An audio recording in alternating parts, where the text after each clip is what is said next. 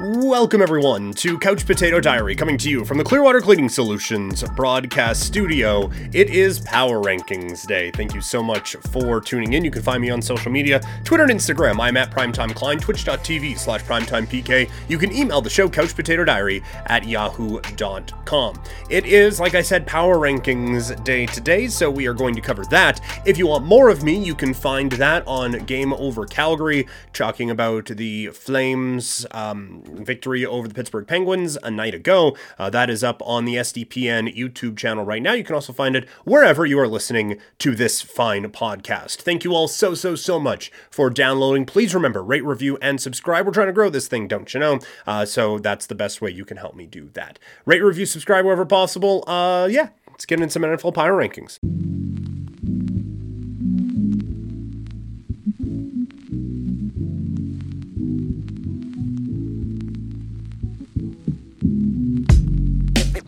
The studio sponsor for Couch Potato Diary is Clearwater Cleaning Solutions. They are your one-stop commercial and residential cleaning company based out of Calgary. They have a fantastic team ready to make your life simpler and easier by fulfilling all your cleaning needs. All right, so it is the Power Rankings after Week 7 of the National Football League. And we begin today with the Houston Texans at number 32. We'll go to the bottom, work our way up to the top. The Texans maybe don't deserve to be at the very bottom of this. I think they're probably going to pass some teams at some point, maybe. I thought they played pretty well against the Raiders, obviously a game I paid close attention to over the weekend, but this was kind of a week where a lot of bad teams kind of showed up, so that's pretty sweet. But the Texans do get the number 32 spot. In at number 31, the Detroit Lions, they got whooped on by the Dallas Cowboys, and that hard knock shine has definitely wore off. In at number 30, the Chicago Bears. Even though they picked up a win over the New England Patriots, you will hear the Patriots coming up very, very soon. So we're not going to take that one too seriously. It's nice that Justin Fields is showing some signs at least, but now the Philadelphia Eagles have one of the Detroit or the Chicago Bears' best players after the trade that went down today. I realized I started talking about that before I actually pulled it up. Let's get the details on this trade, but I think it's pretty clear now that things aren't going to be going super well. It's Robert Quinn, traded by the Bears to the Eagles for a 4th round pick. God, NFL trades are weird. Robert Quinn is an impact player. We'll give you a 4th round pick. Don't spend it all in one place. It seems very, very strange to me. The Washington Commanders come in next, even though they picked up a win over Green Bay and actually look kind of good. Like I keep trying to figure out if Washington is just a bad football team or if they are a good quarterback away from being a good football team once again. I would like to see some pieces on that defense play a little bit more consistently, but overall, they have some weapons on offense, man. Like, this isn't a terrible team, but until they show it a few more times, they are in the bottom here. At number 28, it's the Pittsburgh Steelers, kind of coming back down to earth after a win over Tampa Bay a week ago. That win over Tampa Bay doesn't look nearly as good now. So your bottom 5, Houston, Detroit, Chicago, Washington, and Pittsburgh. If that's how the standings ended up playing out, I'm going to probably do this a little bit more. Who would go quarterback? Houston would definitely draft a quarterback. Detroit would definitely draft a quarterback. Chicago definitely wouldn't. Washington probably would. And Pittsburgh, again, is so intriguing because I don't think Kenny Pickett is all that good. I think he'd be like the 5th best quarterback in this draft if he were to come out. So I think it's pretty interesting if Pittsburgh ends up toward the bottom. They're probably not going to, though. At 27, it is Cleveland. They make it close with Baltimore, but still not all that great. I think that they are fading very quickly in this division. At 26, it's the Carolina Panthers. They come up with a huge win against the Tampa Bay Buccaneers. You have two top 3 picks at the quarterback position, and it's PJ Walker, the guy who was in the XFL an hour ago, coming up with a big win. They're still, again, they are not a good team. They are going to get worse probably before the NFL trade deadline, but that's a good win for them. At 25, it's the Denver Broncos, and I want to make them the number 32 team simply because of that Russell Wilson thing. He was doing high knees on the plane for 4 of the 8 hours while everyone else slept. Yeah, you know what? That makes him a fucking moron and one of just the worst types of people. Not literally, there's obviously some terrible human beings out there, but like, just fucking cut it out, man. Like, it's such a try hard. It's such a notice me. It's such a pick me thing. He is the definition of cringe. And it just gets worse and worse every week. And the fact that there are people in the media who will just carry the water for him is just so blech. Blech. Ugh, I can't stand it. Jacksonville in at number 24. I think like they gave the Giants a heck of a run and made it close late, but this is a team that I think still has some learning how to win to do out there in Jacksonville. The Indianapolis Colts fall to the Tennessee Titans. They're at 23. They are making a quarterback switch. I don't think it's going to help. We talked about it on Monday's show. There's a lot of pieces on this team that you like, but they're wasting some prime years of some very good players. At 22, it's Green Bay. At 21, it is New England. That seems weird a couple of years ago, hey? But things have just super fallen off in Green Bay. They're talking about trying to get wide receivers on rookie deals, but I think that there are, we talked about this again on Monday. I think there are major issues there. And for New England, like this whole, hey, maybe New England's good again. They're not. The defense isn't very good, matched only by how not very good their offense is.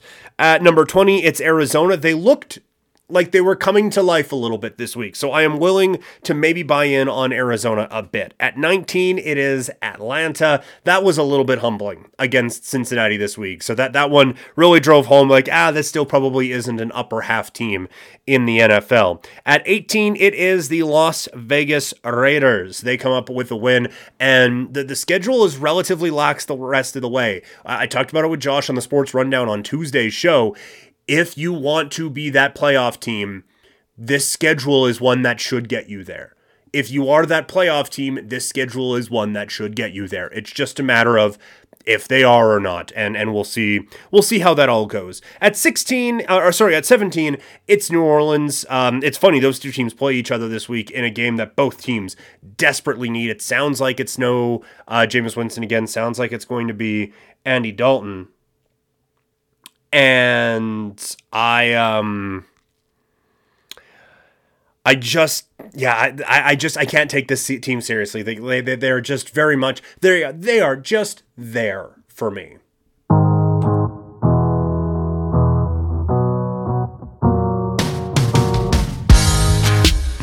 The music that you hear on Couch Potato Diary is provided by Wasted Talent. You can find them on Instagram at Wasted Talent with X's where the A's would be, and find their producer on Instagram at Tommy Fresh Music.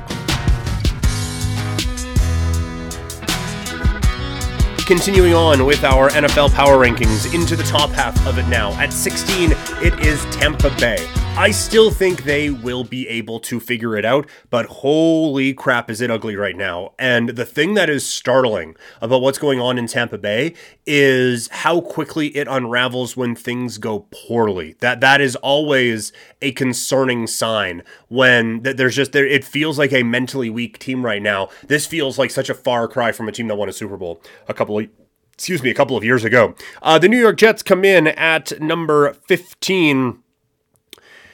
I know. I didn't think I would be taking this team seriously either, but I do have the Jets here at 15. And again, this is, on paper, do the Jets feel like a top half of the league team? No, they do not. They beat the Broncos this week, 16-9.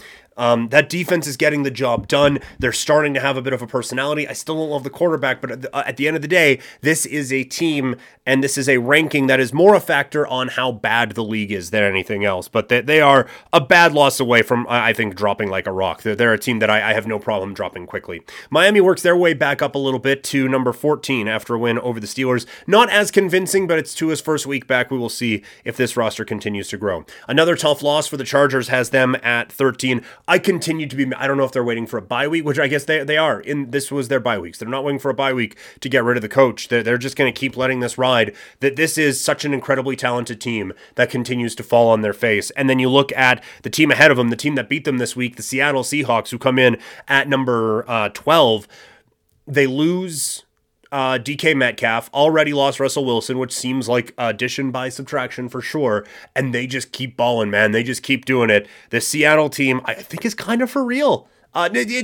Varying degrees of for real. I'm not going out and laying an NFC championship bet on them by any stretch of the imagination, but they're worth a look for the NFC West with San Francisco and the Rams still kind of figuring themselves out. At 11, it is Tennessee. They figured out what was causing their problems in the second half in a win over the Indianapolis Colts. I would still like one more playmaker on the offensive side of the ball, and I still don't trust that defense. But again, it's the NFL in 2022. You can say that about a lot of teams. I trust this defense, the New York Giants, that defense with a huge stop at the goal line to close this game out against Jacksonville.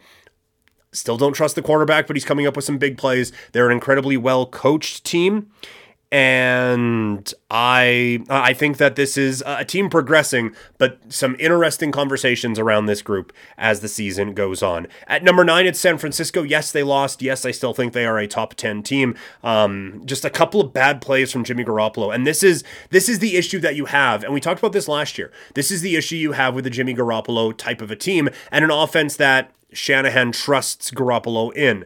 You can't be the methodically work it downfield, let's not make mistakes team, and then make mistakes. Because it's just, you do not give yourself any margin for error when you play as conservatively as San Francisco's offense tends to with Jimmy Garoppolo at quarterback. The Rams were on a bye. They get to the number 8 spot on this list. If they just start clicking, they're a go. And I think they have a trade in them. I wouldn't be surprised if they went out and made a move for like a Kareem Hunt or someone like that. I think that would be really interesting, as they just need like one more. I've been saying it a lot, one more kind of dynamic playmaker on this team right now. At 7, it's Baltimore. They get a win, but they don't really impress all that much.